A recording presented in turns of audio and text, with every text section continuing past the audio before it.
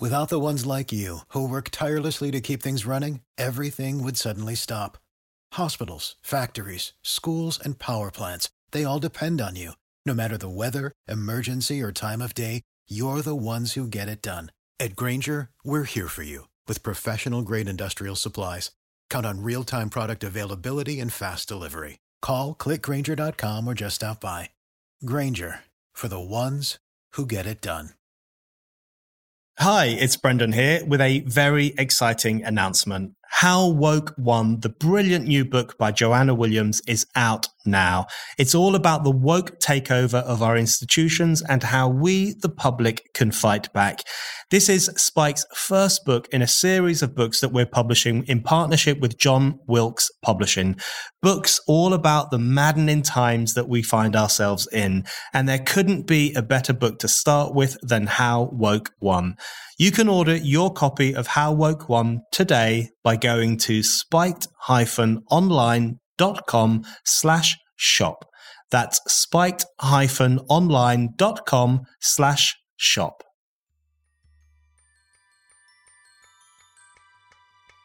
Brexit is about sovereignty and it's about democracy. You know, sometimes when you hear the debate around this, it's as if Northern Ireland was not quite part of the UK in the same way that every other part of the UK is. It has the same rights and the same privileges as every other bit of the country. In the long run, I don't think you can easily manage arrangements that are ambiguous about sovereignty. You can manage practicalities in different ways, but either the province is part of the UK or it isn't, and it is. The protocol's got to change or disappear. The only question is how. Hello and welcome to the Brendan O'Neill Show with me, Brendan O'Neill. This is a podcast in which an esteemed guest joins me to talk about the big ideas, the bad ideas, the problems and the controversies of life in the early 21st century. In this episode, I am delighted to be joined by Lord Frost. David Frost is a civil servant, politician and life peer. He was Britain's chief Brexit negotiator from January 2020 until his resignation in December 2021. He played a central role in revising the Brexit withdrawal agreement and in drawing up a free trade agreement with the EU during the Brexit transition period. He resigned from Boris Johnson's government in December last year over the government's plans for COVID passports, its net zero policies, and its failure to fully push the benefits of Brexit. So, David, things are kicking off in relation to Northern Ireland and Brexit. And I think it's clear now to more and more people that the Northern Ireland Protocol is a problem. And the fact that it aligns trade in Northern Ireland with the European Union rather than with the rest of the UK seems increasingly unworkable and, in my view, undesirable. And it's all been brought to a head by the recent Assembly elections in which Sinn Féin was the victor. And we now have the Democratic Unionist Party refusing to go back into Stormont until the protocol problem has been fixed. Boris Johnson has promised to do precisely that with new legislation that will unilaterally override parts of the protocol where necessary. And you have advised Boris in the Telegraph to be brave and push hard on this issue. So what do you think Boris needs to do in relation to the protocol and in relation to saving the Northern Ireland Assembly from these troubles? So I think he needs to do what they seem to be planning to do, which is to get on with legislation to override the protocol. Obviously, if the EU come back to the table and want to talk in a serious way, which they haven't been willing to do over the last year or so, that would be worth doing. But if they don't, and it doesn't look like they will, I think there's no real choice.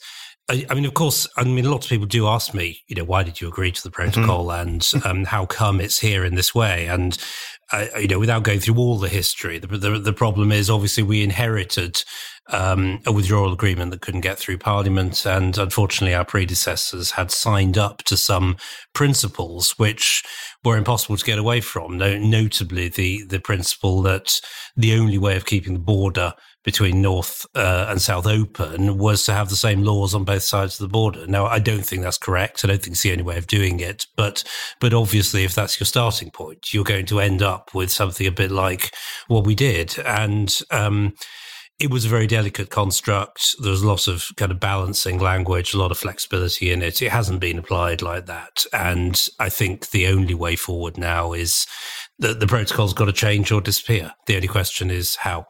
So I'll come back to that question of whether we reform it or disappear it, which is obviously my preference. But firstly, I want to ask you about something you've touched on there, which is the European Union's response. Because I do think I actually welcome it when the European Union behaves in a rather erratic, childish, authoritarian way, because I think it confirms to lots of British voters why they were right to vote leave in 2016. And the EU response in this situation is as moderate as ever. And there is talk of the EU thinking about launching a trade war, possibly targeting parts of the UK that have Brexiteer MPs almost as a kind of punishment regime over the issue of the Northern Ireland Protocol and over the issue of Boris Johnson's discussion of enforcing legislation that would allow ministers to override parts of the protocol. This is pretty shocking behaviour, right, from the European Union. I mean, you were obviously the chief Brexit negotiator. You've dealt with the EU a lot. Is this how they behave? And why is this considered to be reasonable by quite a few people? Yeah, I mean, it's sort of it's part of the pattern that we saw in 2019 and 2020 when the then protocol was weaponized against us. We got all these threats. We wouldn't be able to move goods into Northern Ireland. That's what generated the UK Internal Market Bill, amongst other things. And, it's more of the same. I think, to be fair, the EU is beginning to move on from Brexit. And as some of the players from the time move on and are replaced, there's less sort of angst about all of it. But, I think the autopilot version is what we've seen in the last week or so. And that's what they do until they've had a chance to think hard about everything. And, hopefully they will think hard, because we're in a position where obviously there's something much bigger going on, i.e. the war in Ukraine. Western unity is really important. And, it's all the more disappointing, surprising that they won't deal with this problem between friendly countries. We are supposed to be friendly countries, and yet it seems impossible to come to a reasonable kind of way through this. And that's why I think the government's been forced into this route, because there's no other option left. So you've already touched upon the problem of what you inherited in terms of the agreements and the deals and the proposals that had been made prior to you becoming chief Brexit negotiator. So this is not to throw shade on anything that you yourself negotiated or the protocol idea that you may have helped to implement. But I did want to ask you, doesn't the issue of the Northern Ireland Protocol come down to the question of sovereignty? I mean, we can talk about the practical problems that the island of Ireland might have if one part of it is in the UK and another part of it is in the European Union, and we can all feel sympathetic to those strategic problems and trade problems that might cause, although I think there are fairly clear solutions to those problems. But fundamentally, isn't this a question of sovereignty? So the British people vote in 2016 for sovereignty to remove this country from the European Union. And we ended up in a situation where England, Scotland and Wales are out, but Northern Ireland is kind of kept partially in by being kept beholden to certain trade rules and laws and regulations and a Byzantine system of trade regulation in some situations. Doesn't the Northern Ireland Protocol and the treatment of Northern Ireland in that particular way undercut what people voted for in June 2016, which was for the entire kingdom to remove itself from the European Union? Yeah, I think it does. And I think, I'm sure we'll come on to it, but Brexit is about sovereignty and it's about democracy. And, sometimes when you hear the debate around this, it's as if Northern Ireland was not quite part of the UK in the same way that every other part of the UK is. I tweeted a few weeks back a comment about there being an international border between Northern Ireland and the Republic of Ireland on the island of Ireland. And I got this sort of flood of comments back saying, no, there isn't. Well, unfortunately, there is. That is the reality. Northern Ireland is part of this country, and until it votes differently, if it ever does, I think it's very unlikely, but possibly it exists, it has the same rights and the same privileges as every other bit of the country. And, it is frustrating that we couldn't deliver that in 2019. We had to prioritise getting the whole country out of the backstop. If we hadn't done that, I think we'd still have been negotiating to leave the customs union now. But it was imperfect. And, in the long run, I don't think you can easily manage arrangements that are ambiguous about sovereignty. You can manage practicalities in different ways, but either the province is part of the UK or it isn't, and it is. Yeah. So I want to ask you in relation to that about the role of the Irish government in all of this. Now, you're a diplomat. Diplomacy is your skill set. So I'm not expecting you to launch a tirade against the government in Dublin. But I am someone who, I say this as someone who is an Irish citizen, and I have found the behaviour of the Irish government deeply problematic over the past few years, because it does, and you talked earlier about friendly nations surely being able to come up with solutions to problems that they face. It strikes me that over the past couple of decades, Britain and Ireland had become friendly nations. Anglo-Irish relations had improved enormously. And then you had this situation where Brussels seemed almost to be cajoling Dublin into playing a particular role in relation to Brexit, almost as a thorn in the side of Brexit Britain. Is that your reading too? And if it is, or if it isn't, what do you think will be the long-term consequences for Anglo-Irish relations of the treatment of Northern Ireland as this problematic, explosive issue in the Brexit question? Yeah, I mean, you're right. I was a diplomat. A lot of people say I'm not a very diplomatic diplomat, but I just believe in saying things like it is and enabling people to react to that.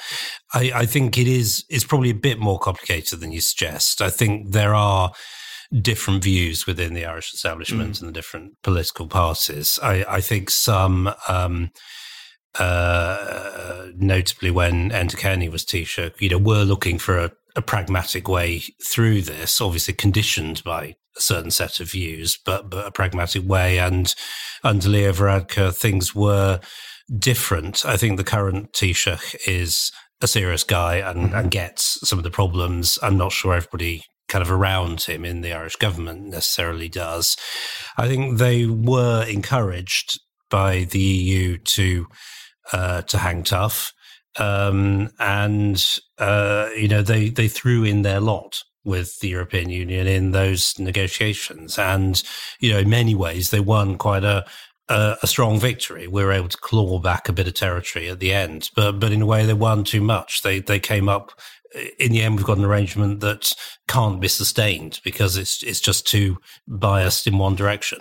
And that is the problem with doing that. So I think, Anglo-Irish relations, I mean, they're not great at the moment. I think it was going to take a bit of time to recover from this, to be honest. But, when you look at the way, Irish people and British people are intermingled day to day, and so much of the cultural life of these islands is kind of one, I don't see any reason why it shouldn't get back to normal eventually. Yeah, I agree.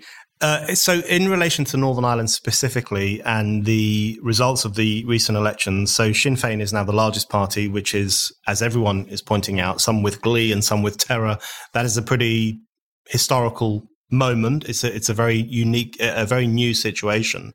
I wrote a piece for Spike pointing out that it's not as if thousands and thousands and thousands more people voted for Sinn Féin. Their vote has remained very, very static, but it's rather that the DUP lost votes to the Alliance Party and to traditional unionist voice. And there's been a kind of disarray and decay of the unionist bloc for many reasons. So what's your read on Northern Ireland now? A situation that some people are putting down to Brexit. So one of the arguments people are making is that you have these Brexiteers who are very into the idea of the Union and the United Kingdom, but they have unleashed a process unwittingly, which could give rise to a united Ireland because Sinn Féin is now in the ascendant and people are saying that the border is a problem. What's your reading on how that will pan out in Northern Ireland itself in terms of the possibility of an Irish border poll, the possibility that things could change constitutionally in the medium or the long term? Well, I mean, obviously Brexit has had an impact on the dynamics in Northern Ireland. It would be silly to say otherwise. I don't think it's quite as dramatic as some people say. And in some ways, it's just accelerated things that were there already. Unionism with a capital U is still the largest bloc in the Assembly. And as you say, it's not the Sinn Féin have got the same number of seats they had last time. It's changes elsewhere. We're seeing a shift towards the kind of non-aligned centre ground, if you like, in the Alliance Party as well. That's also part of the picture. So we are seeing changes in Northern Ireland.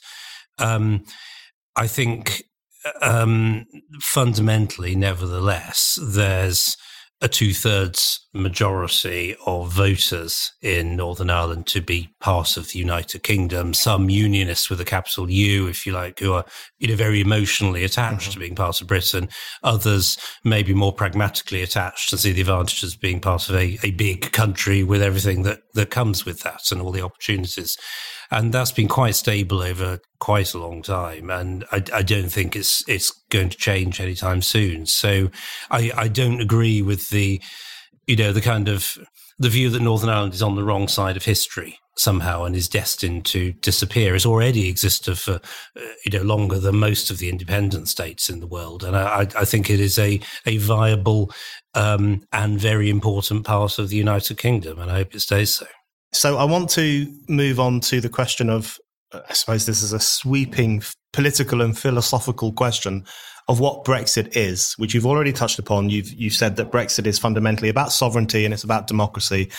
Now, of course, there are significant sections of the elites in this country, the Remainer-leaning elites in particular, who would say that actually it's about bitterness on the part of sections of the British electorate, xenophobia, racism. Various arguments were made. And one of the things that has struck me in terms of what Brexit is, 6 years later, we're still having this discussion. And it was very striking that post-referendum, we saw the introduction of these new terms, soft Brexit, hard Brexit, Brexit for England, Wales and Scotland, but not really for Northern Ireland. And then The Economist did a brilliant piece on you towards the end of last year, in which they said there's only one Brexit now, and it's Lord Frost's Brexit, and it's a diamond hard Brexit. I think the implication was that being a hard Brexiteer was a bad thing, whereas I think being a hard Brexiteer basically just means being a Brexiteer. All of those different discussions of what Brexit means suggests that there is an element of confusion among sections of the establishment in particular about what this vote was for. So in the broadest scope, how do you see the vote for Brexit and what people actually wanted when they made that vote? Yeah, I think Brexit is about independence, it's about freedom for the country, it's about sovereignty, it's about democracy. And I really react quite strongly to those who say the Brexit vote was driven by xenophobia or people who didn't really understand what was going on and all this kind of thing. I mean, that is a lack of belief in democracy. And I don't believe people are unable to make these sort of decisions. I think most people thought quite hard about it, to be honest, before this referendum, and it came out a particular way, and there we are. Once it happened, I think that if you are left with some of our rules subject to decisions taken elsewhere, then we're not sovereign. That's not Brexit. And this idea that David Frost's Brexit drove through this hard Brexit against everybody else's will is just, I'm just the vehicle for delivering what the British people voted for. And,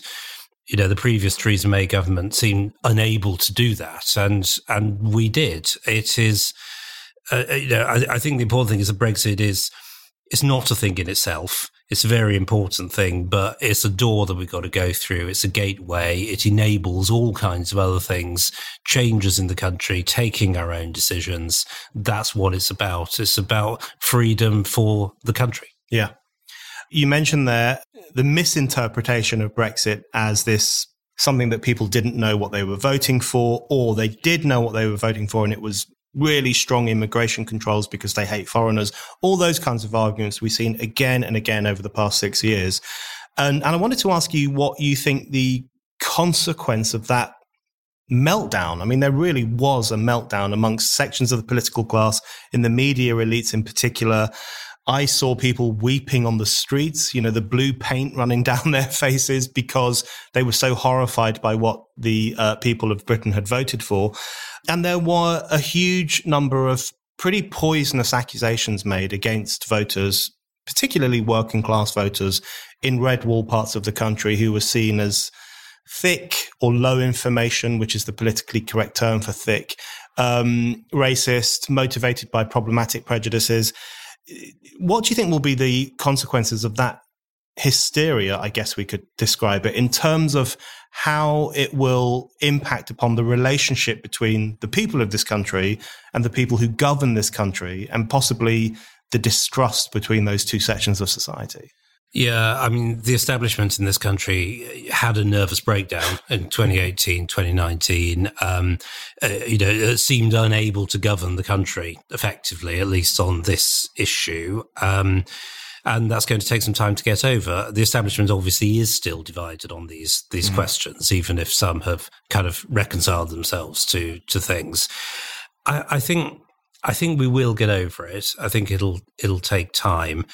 This disdain for what, supposedly red wall, low information voters voted for, I find quite strange. I think, only in Europe is voting for democracy, sovereignty, freedom, the belief that the nation state that you're part of can do things. Only in Europe or in the EU is that regarded as a weird opinion. Yeah. Everywhere else in the world, it's regarded as completely normal. And I just think there's a kind of false consciousness, unwillingness to look at the reality of what's going on here amongst some of the establishment.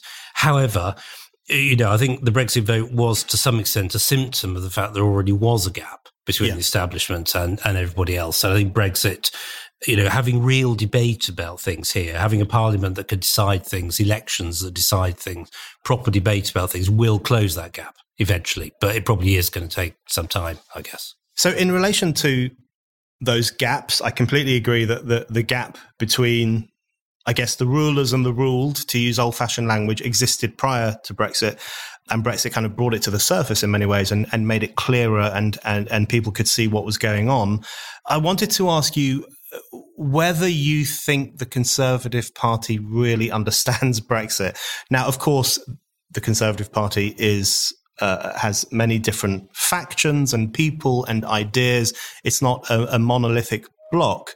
But it is curious, isn't it, that you have a Conservative Party who, as its name suggests, is about conserving things, which has become the representative of, I would argue, a pretty radical vote for change, for tearing Britain away from an institution that it has been tied with for 4 decades, 5 decades, and arguing for something new, for something different, for more democracy, for populism, for treating working class voters more seriously. And they felt, obviously, that they hadn't been treated seriously for quite some time.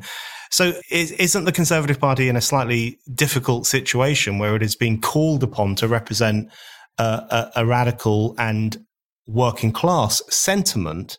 And do you think that could potentially cause some friction between the party and the newer voters that it's taken on board over the past few years? I mean, it could, but I don't think it will, and I hope it won't. I think the party, certainly in the country, maybe a bit less so in Parliament, I think it gets it now. Obviously, it was divided in 2016, and obviously I've had conversations with 1 or 2 prominent Conservative MPs who've told me privately they would still go back in tomorrow if they could, but I don't think that's a mainstream view, particularly now.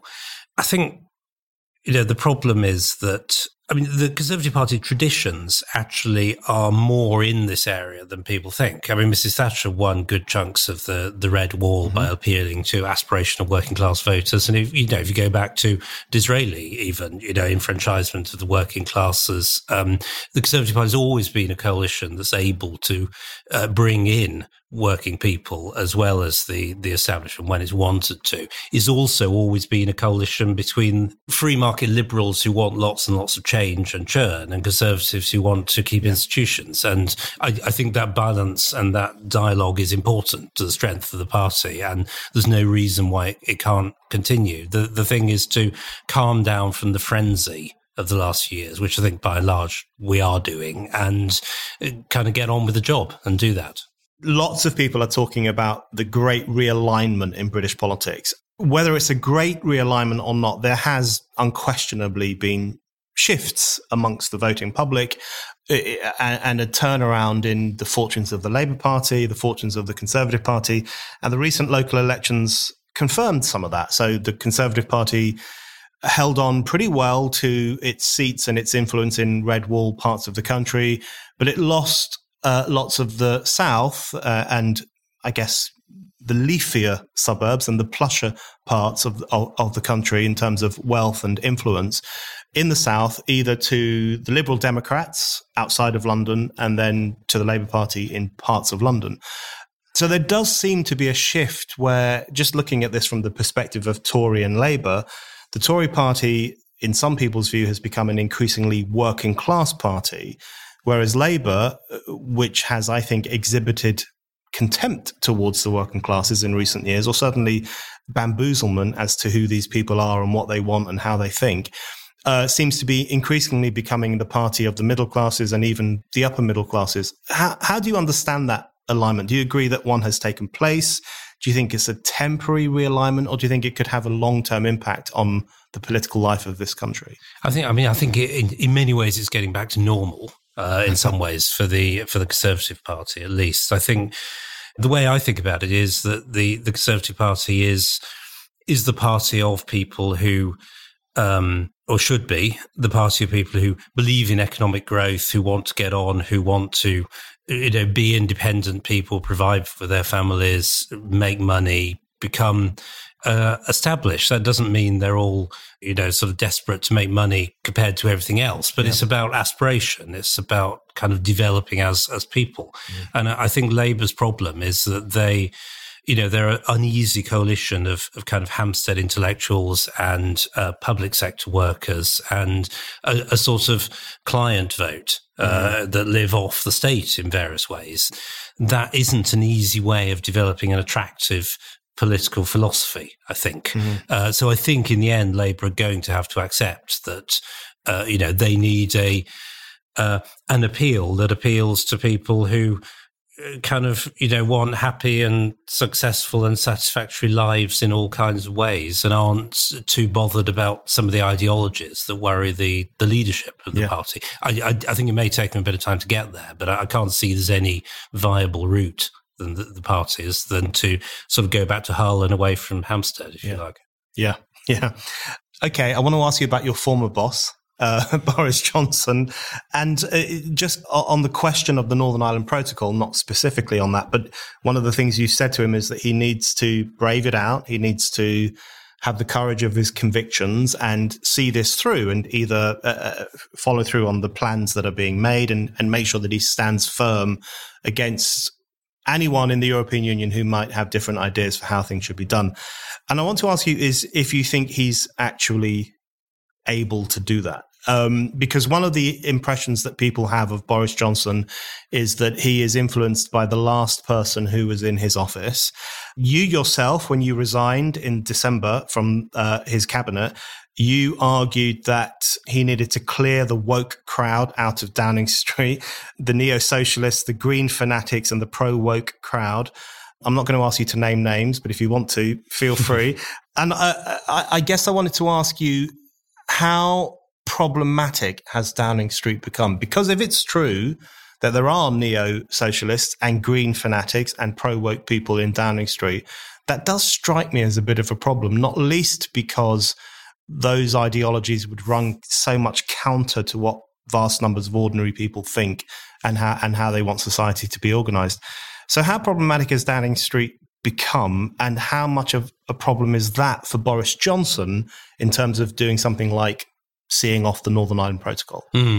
So I am an admirer of the Prime Minister of Boris. He He has his weaknesses, who doesn't? But I think generally he actually has good judgment about the big things that matter. And the problem is he isn't always willing to trust that judgment. He is sometimes quite influenced by people around him, or people who he thinks know better, even if they don't. And I think that's why you've got some of this being carried along by the zeitgeist. And there are lots of people in Downing Street, or were, maybe a bit less so now, who were very in tune with the modern liberal zeitgeist and not so in tune with the party. And, I just think he needs to trust his judgment about things. He is really good at connecting with people. He does understand what people want, and I think he can do that. And it's a question of getting the right people around him. Everyone has weaknesses. No prime minister is ever going to be perfect in everything. I think his best friends wouldn't say he's brilliant at operating a bureaucratic apparatus. So he needs people around him who can do that and deliver what he wants to do. And I think the changes we saw this year in Downing Street are beginning to improve things. I think it is a bit better, but I think there's still some way to go before we can be really confident. The instincts are in line with the parties. And obviously in some areas like tax and energy, I think they're not at the moment. Waiting on a tax return? Hopefully it ends up in your hands. Fraudulent tax returns due to identity theft increased by 30% in 2023. If you're in a bind this tax season, LifeLock can help. Our U.S.-based restoration specialists are experts dedicated to helping solve your identity theft issues. And all LifeLock plans are backed by the $1 Million Protection Package. So we'll reimburse you up to the limits of your plan if you lose money due to identity theft. Help protect your information this tax season with LifeLock. Save up to 25% your first year at LifeLock.com/aware. Spiked is launching an internship program. We're offering paid placements to aspiring writers, podcasters, and video makers who want to cut their teeth at the best political magazine in the world. You'll work with us full-time for 6 months in London, starting this July, and there's the possibility of more work at the end of it. You can apply for an editorial internship, where you'll help us to produce our articles, features, and essays, or an audio-visual internship, where you'll help us to produce our videos and podcasts like this one. To find out more and to apply, just go to spiked-online.com/interns. That's spiked-online.com/interns. I want to come back to the question of energy in a moment, but on the question of wokeness, which I appreciate is a pretty amorphous term, it's not a particularly helpful term, but I think most people know what we are referring to. If we use a term like that, we're referring to a section of the influential classes who have a particular view of gender, race, British history, and education. And those people have a great deal of influence in public life and in the education system. And I wanted to ask you if you thought Boris Johnson's government was doing enough in this so-called culture war to see down the pro-woke crowd and to stand up for British values and British history. Because if I had to guess, in December 2019, the two things this new government would do that was very enthusiastically voted into power, I thought it would get Brexit done. That was its on the label, but it would also stand up to some of this insanity that has infected areas of public life in relation to gender fluidity or the hyper-racial consciousness, even where that's not necessary at all. But it seems to me they've backed out from some of that discussion. What's your reading on whether Boris's government is doing what needs to be done in relation to the culture war? Well, I think the two things that need doing by this government are, one, to get the economics in the right place and more free marketism, more kind of progressism, if you like, and second, to rebuild this nation state, to reestablish Britain as a kind of viable project that people buy into. And that's why I think culture war is important. I mean, I don't particularly like the term culture war or wokeness, and I don't think you have to fight it in aggressive fashion, but you have to stand up for truth and objective reality in things. And that's where some of the craziness of the last couple of years seems to have become a bit unhinged. I thought when Boris said what he did about trans and biology, I thought that was really good. And you could almost like feel the air go out of the balloon when he said it. Like, thank goodness somebody's just said what is obvious and we've got a reference point to go to now. So it doesn't take much. I mean, I'm not the biggest admirer of President Macron, it has to be said, but I think one thing he has got right is, he said that we are not putting down statues in France. We're proud of our history. It's got good and bad bits, but it is what it is, and it's what we stand for. And I just think a bit more of that here would go quite a long way and make people who don't feel that supported a bit more supported by the government and encouraged to speak out. Because, of course, the problem is a bit lack of free debate and discussion about these things. So I want to ask you specifically about the trans issue, because it has become an enormous issue. I mean, that's just undeniable. And I agree with you that the comments Boris made were very positive and incredibly useful, where he said very plainly, with no invective or desire for a fight, he just said, listen, if you were born male, you probably shouldn't be taking part in women's sports and you probably shouldn't be going into women's spaces. And I think most people out there would absolutely agree with that. More recently, we've had Sajid Javid saying that biological sex matters and we need to take consideration off the sex differences and what women might need in contrast with men and so on.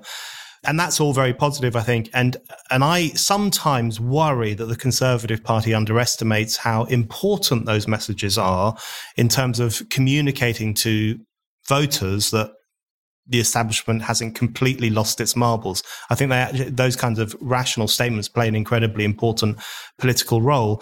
But we do live in a country in which the leader of the Labour Party, Keir Starmer, is reluctant to answer the question, what is a woman? Gets flustered when someone says to him, can a woman have a penis? Which seems to me the easiest question one can answer. The answer is no, full stop. No further explanation required.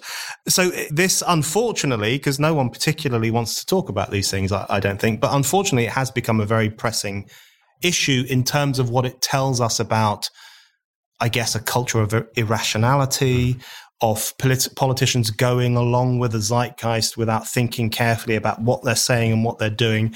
So I guess I want to ask you, why do you think that sections of the political establishment who are very well educated and who understand biology, I presume, are so reluctant to say what a woman is and what a man is and how we got to that situation? Yeah, I mean, it is obviously insane when there's so many problems in the country to be spending time debating these kind of angels on a pin, on the head of a pin questions.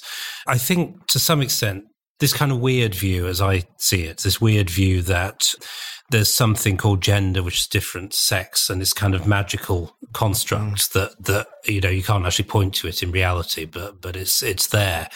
I think that those sort of views form part of the same function that kind of communist ideology did in the old Eastern Bloc. It's kind of ideological structures disconnected from objective reality, but which everybody's expected to kind of buy into. And I forget which Eastern European dissident it was. It might have been Milan Kundera, though I might be wrong about that. But anyway, he said, whoever it was said, one of the worst things about communism was not just the ideology was bad. It was the fact that you were expected to kind of pronounce it all day. And in the end, it weakened your sense of yourself as a person because you're having to say things you didn't believe and yet you didn't have the courage to dissent. And it was kind of corrosive as a human being. And the way we're all expected to repeat these slogans of, trans women are women or whatever the latest thing is, it seems to me quite redolent of some of the things you'd see on red banners in Eastern Europe.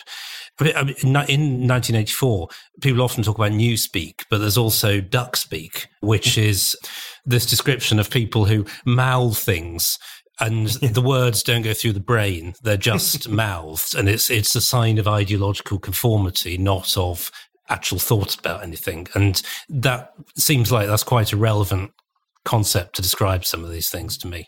Yeah, very well put. And just to push that slightly further, one thing that I wanted to ask you was about the fact that this is a government issue, because you make the point that there are lots of things going on in this country, and particularly in relation to the cost of living crisis, which I want to ask you about in a moment. There's also the Ukraine crisis, which I think is one of the most serious historical crises that of modern times. So there's a lot going on.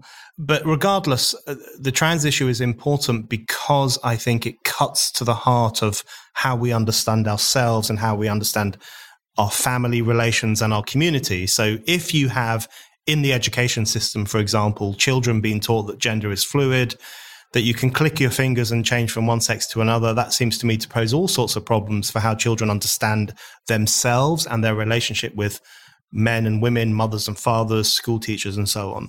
You also have the situation where J.K. Rowling, who is arguably the most important cultural product of this country of the past 20 or 30 years, is being harassed and threatened every day simply for quite bravely standing up for the idea that biological sex is real and that women sometimes need their own rights and their own spaces distinct from men.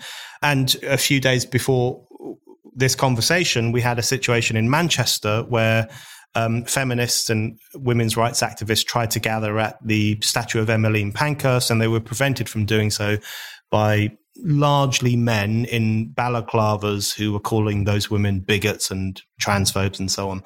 So given all those things, I actually think it's quite important for the government to say, leave J.K. Rowling alone. She's an important ambassador for this country. She doesn't deserve these threats and this abuse. Stop confusing school children with the ideology of gender fluidity. Teach them about biology. Teach them about the importance of relations between the sexes, and let women protest and speak as freely as they want to, and to associate freely, distinct from men if that's what they desire to do. So shouldn't someone in government, not necessarily Boris Johnson, but I think that would be perfect, shouldn't someone in government stand up and say, stop, this is enough, we need to get back to reason and we need to get back to freedom on these questions? Yes is the short answer. I mean, I think to be fair, those things have all been said by either the PM or relevant government ministers at various times. The trouble is you've got to keep saying it because there's a lot of people who don't agree, and lots of people who are in charge of the various kind of institutions of this country and are still pushing this stuff regardless of what ministers say. And so you've got to keep saying it, and you've got to take control of the apparatus to make sure that these ideologies aren't pushed to the exclusion of everything else. I mean, obviously it's fine to have free debate about things, but not to present these things as the only depiction of reality from which dissent is impossible. And, I suspect critical race theory, you can still find it being taught in schools, even though it's not supposed to. And maybe they don't realize they're kind of teaching it, but we need to get a grip. And I think a key tool in this is free speech. If you're allowed to talk freely, if you're allowed to say the emperor's got no clothes, then you're already half inoculated against this stuff. Yeah, I couldn't agree more. Okay, so on that question of freedom, a couple of other issues I want to talk to you about. The first is COVID and lockdowns and the incredibly peculiar moment we've all lived through over the past 2 years. You resigned from government over COVID regulations, the Plan B regulations, which at that time included the idea of COVID passes, and lots of people were incredibly worried about proposals like that, the idea that you would need a pass to demonstrate your healthiness before you could engage in everyday life and everyday society. And I want to ask you, just reflecting on the past 2 years, how you think this could have happened, because there was such an extraordinary suspension of civil liberty, the like of which none of us has ever experienced before and hopefully will never experience again, to the extent of being told when you could leave your own home, what park benches you could sit on. The right to protest was obviously suspended. Freedom of association, visiting very ill relatives was a no-go area. I mean, the minutiae of our lives was policed by law and diktat in a way that none of us has experienced in modern times. How do you think that happened? Was there a pre-existing disregard for the ideal of freedom, which meant that something like that could be pushed through in a relatively uncontroversial way? Was it the culture of fear that was whipped up around COVID that enabled this process to take place? How do you think the lockdown idea took hold in the way that it did? There's a lot of things behind it, I think. I think, first of all, there are lots of pre-existing trends in society because society's moved in a collectivist direction since the financial crash, which encouraged people to feel the government can kind of bail you out and protect you from things. We've got the whole climate ideology, which, you know, is already encouraging people to kind of stay at home, live local, don't travel, don't do this, don't do that. And I think actually lockdowns would have been quite difficult without that pre-existing authority ideology that kind of attuned people to these ideas before they happened. So in a way, lockdown almost seemed kind of consistent with that direction of travel, I think. So that's one aspect of it. The other is, the clampdown on free speech, the inability to debate whether this was the right thing, the stigmatization of people like those who supported the Great Barrington Declaration for thinking different things, the closing off of theories, most obviously the lab leak view. But, it took a bit of time to acknowledge, for example, that vaccination didn't prevent transmission. It only made the symptoms of COVID less severe. At first that wasn't acknowledged, and suddenly we kind of moved to it. So I think we'd have come out of it sooner if we'd had more debate about it, more objective evidence about it. And I think that's true within government as well as outside. I actually think Boris Johnson had come to doubt the advice he was getting by the end, but didn't know quite where to turn to get something different. And I had said to myself, as you say, I'm not going to support vaccine passports. This is a fundamental issue of principle. I'm not going to support another lockdown. And when it seemed that that's what was happening, that's why I left. And I'm very glad if it contributed to us doing something different and moving out of it. Great. We, as so often, the British political culture in the end allows enough debate and enough exploration of things and enough challenge to get us to the right decision. And we did. I think that point about the clampdown on freedom of speech, which was not one of the formal clampdowns. There was not a law saying you are not allowed to say COVID is nonsense, or, which by the way is not a view I hold. COVID was a very serious virus, or that lockdown is the wrong approach. There was no legal restriction on those forms of expression, although there were social media restrictions, in fact, from Silicon Valley oligarchs who none of us voted for, but they were controlling some of this discussion. But there was an informal culture in which it was made pretty clear through Twitter storms or demonization, and particularly targeted at the people behind the Great Barrington Declaration. Through those processes, it was made clear to people at large that, listen, you don't say these things, you don't think these things. Certainly, if you want to be treated seriously, you just don't do it. Do you think that was a problem in government itself? So you talked about how Boris was becoming skeptical of some of these measures, but didn't quite know where to turn. Because when there is not a culture of freedom, it's often not clear where to turn. Who do you align with? What form of thinking are you allowed to express? What ideas are you allowed to express? Do you think there was an element where in government itself, certainly in the early stages or for the first year, I suppose, they listened rather too much to the scientific advisors who have their own agendas and their own ideas, and not enough to those who were saying there might be a different way of approaching this problem? Yeah, I think that was a problem. I don't think there was ever any serious attempt made in the first year to kind of really explore the counter view. It was easier to go along with the consensus. And, to be fair, these are extremely complicated questions. Yeah. And, it needs a range of expertise to really kind of dig into them. You do need modelers, you need medical experts, you need economists, you need all these sorts of people to come to a balanced view. And that takes time to do, and often decisions taken under great pressure. So you need to have a system that is going to produce this rather than having to grasp for it every time you reach a problem. And there wasn't a system. And we paid too much attention to the medical establishment and the modelers. And obviously I don't dismiss their expertise, but it's only part of the the picture. And I think just by osmosis, people began to realise during 2021 that there was another view here and another possible course to take. And that's what we did. Have you signed up to Spiked daily newsletter yet? It's called Today on Spiked. Every day you'll get a roundup of all our content, plus some exclusive commentary from the Spiked team. So to never miss a thing on Spiked, go to spiked-online.com/newsletters and sign up to Today on Spiked.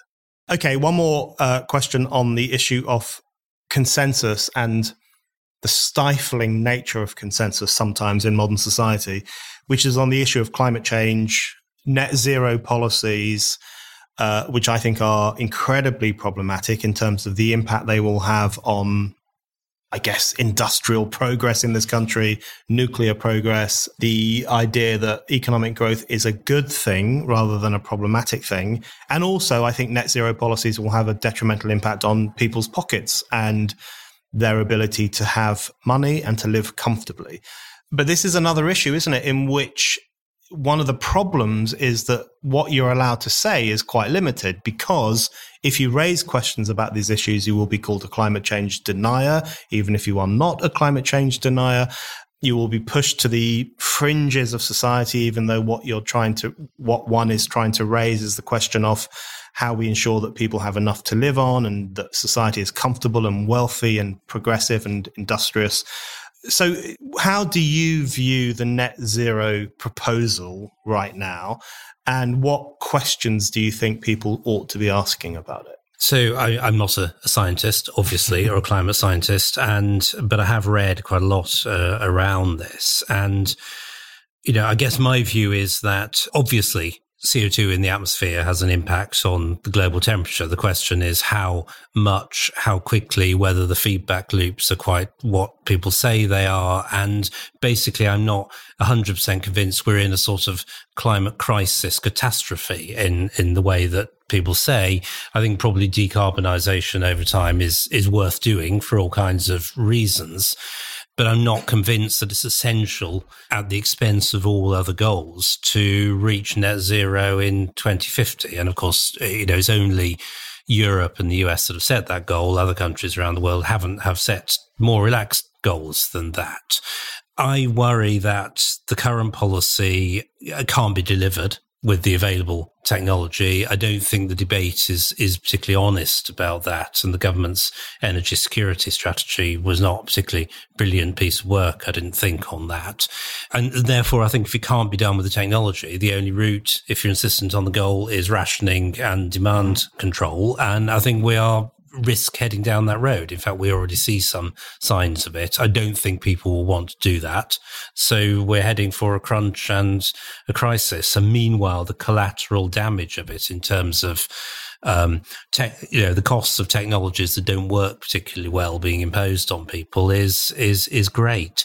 I think the other aspect of this is the kind of persistent miserablism that's around. Net zero and the climate, all the issues around climate, they create, they're also a product of this belief that is so widespread that economic growth is a bad thing, progress is a bad thing. We should all live within our resources. We shouldn't be a burden on the planet. We shouldn't try and master our environment and make ourselves wealthier and better off and healthier and all the other things. That is now under serious challenge. And I think net zero is part of it.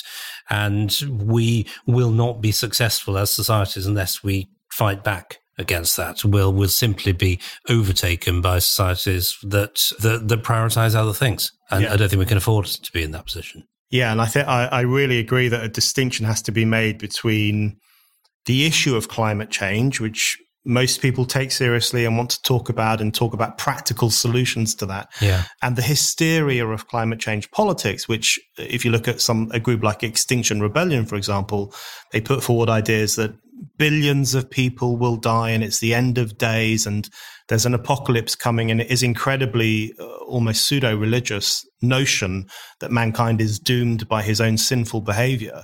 And I think the first task, I would say, in terms of talking about environmental questions is making a distinction between the reality of what might be happening and the lunacy of some of the claims that are being made. But in relation to the point you've made there, which I think is a very pertinent one about how this politics, this ideology element of modern environmentalism is holding back the idea of progress and growth and providing people with plenty. That's very true. And I wanted to ask you about what the government has been doing on this, because I personally think it's a shame that Boris Johnson has gone from being a very colourful, funny climate change skeptic who used to write articles ridiculing the idea that London was under threat from biblical style floods to now becoming, I don't know, maybe a Kerry-influenced promoter of green ideology. And one thing that struck me was when he was speaking at the Glasgow United Nations Climate Change Conference, where he talked about the problem of the Industrial Revolution. And he echoed, in fact, comments that were made by Greta Thunberg, which is that Britain is really the starting point of the climate change crisis and the end of days, because we are responsible for the Industrial Revolution. And that brings me back to a point you made earlier about the importance of appreciating the wonderful nature of this country and its history, because surely the Industrial Revolution is something we should celebrate. In my mind, it's arguably the most important moment in human history, because it does drag us into the modern era, not only in terms of how we produce and transport things, but also in terms of the creation of cities, the creation of education, the end of children working eventually, that sense of solidarity, that sense of community. All of this is brought forward by the violence and the craziness of the Industrial Revolution and that incredibly important historical moment. So shouldn't we stand up for that part of our history too, the fact that we propelled humanity into a new era, rather than feeling shamefaced about the potential environmental consequences of some forms of industry in the 21st century? Yeah, I 100% agree. This country forged the way in the late 18th, early 19th century. And, we handed over the baton to others in the 20th century. Okay. But, this country, Manchester, was the wonder of the world in the early 19th century. People came to see, what appeared to be a new form of society here. And, if we'd had the same attitudes in the early 19th century that we have now, to risk, to experimentation, to development, we would just not have, this wouldn't have happened. It would have happened somewhere else, if at all. And we should be proud of that. The Industrial Revolution has made people healthier, wealthier. We all work less. We all have more time to do things that we actually like doing rather than working. And that is what life should be about, I think. And I just find it so distressing, really, in a way that this is all being questioned. I think it is a pity that Britain has gone along with the kind of the global consensus on climate and these issues, rather than using Brexit to stand out a bit against it. I think there was a feeling that climate was a way of showing that we weren't really bad people. Yeah. Despite having voters leave the EU, we still did believe in globalism and other right-thinking things. And in a way, I think that's encouraged us to kind of double down on this rather than speak against it. But once again, the crucial thing is freedom of debate. You've got to be able to question this stuff. And it isn't that easy at the moment, but it is possible. And it is really important that people who have doubts, see things in a different way, speak out and get the debate going and get it in the right direction. Yeah, I think that's a really important point about the possibility that one of the reasons our establishment has embraced the climate change idea is as a kind of counter to the idea that Britain has become this evil, Brexity, anti-global nation. Absolutely. I think that's a very useful insight. Okay, so my final question for you is something that you've just mentioned there yourself, which is the issue of freedom of speech and just how almost unbelievably important freedom of speech is. So virtually everything we've talked about comes back to the question of freedom of speech. If you don't have the freedom to talk honestly about what Brexit represents and what Brexit Britain needs, then that's going to undercut what we do. And then in relation to the issue of transgenderism, of wokeness, where there is a severe pressure on people, as you described, to bow down to the current orthodoxy and to suppress their own views and their own feelings. And then right through to COVID, the demonization of the Great Barrington Declaration guys and others who raise questions of lockdown, and the very real possibility that that kind of censure propelled us into a course of action that was not necessarily the right course of action. And then obviously climate change, in which any form of skepticism or dissent is instantly written off as denialism, which is a word that comes pretty much from the Inquisition era. In the old days, you denied the truth of God, and today you deny the truth of climate change. All of these issues, I think, really confirm how essential it is to the functioning of human society and the progress of human society that we have that ability to speak openly and frankly about the issues that face us. So how much of a problem do you think something like cancel culture or censorship more broadly has become? And isn't it essential that we really err on the side of freedom on all of these ideological questions? I mean, it really is. I think it's the kind of fundamental underpinning thing for so many of these other questions, to be honest. It would be much better if we had a First Amendment in this country, obviously, but that's not possible, I think, for various reasons. When I was young, if people disagreed, you often heard people say, well, it's a free country, and expect, that was just the way it was. You hardly ever hear people saying that now. And I think something has shifted in our culture, our attitude to free speech. And we need to get back to that. And, it only comes through people being willing to speak out. Social progress has historically come from people who've demanded things, pressed for things, wanted things change, and being willing to say so, and if necessary, take the consequences. And people have got to do that now, I think, for things they believe in or want to see happen.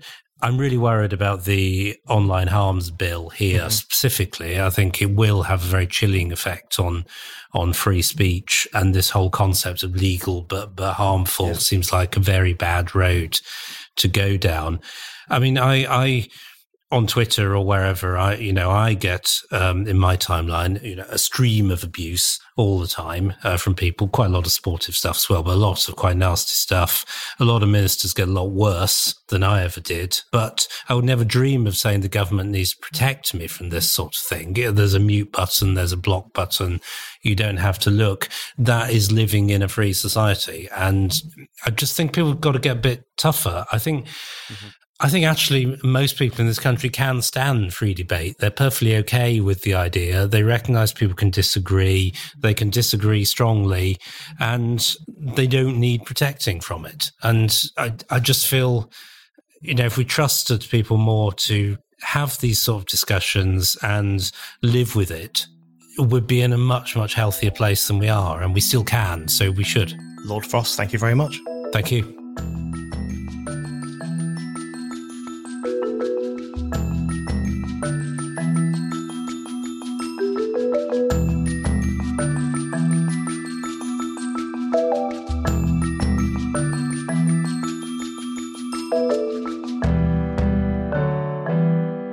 Thank you for listening to The Brendan O'Neill Show.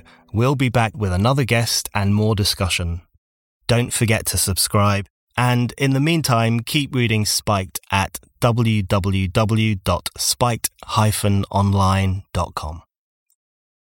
If you only have a 401k, you're not getting the most for retirement. Wait, what? Add a Robinhood IRA on top, then they'll boost it by 3%. You can do that? And if you transfer in any retirement account, you get 3% on top of that. Is there a limit to the match? No limit. Robinhood Gold gets you the biggest contribution match of any IRA on the market. Sign up for Robinhood Gold at Robinhood.com/boost by April 30th. Subscription fees apply. Investing involves risk. 3% match requires gold for 1 year from first match. Must keep IRA for 5 years. Match on transfers subject to additional terms and conditions. Robinhood Financial LLC, member SIPC. Get ahead of the postage rate increases this year with Stamps.com. It's like your own personal post office. Sign up with promo code PROGRAM for a 4-week trial, plus free postage and a free digital scale. No long-term commitments or contracts. That's Stamps.com, code PROGRAM.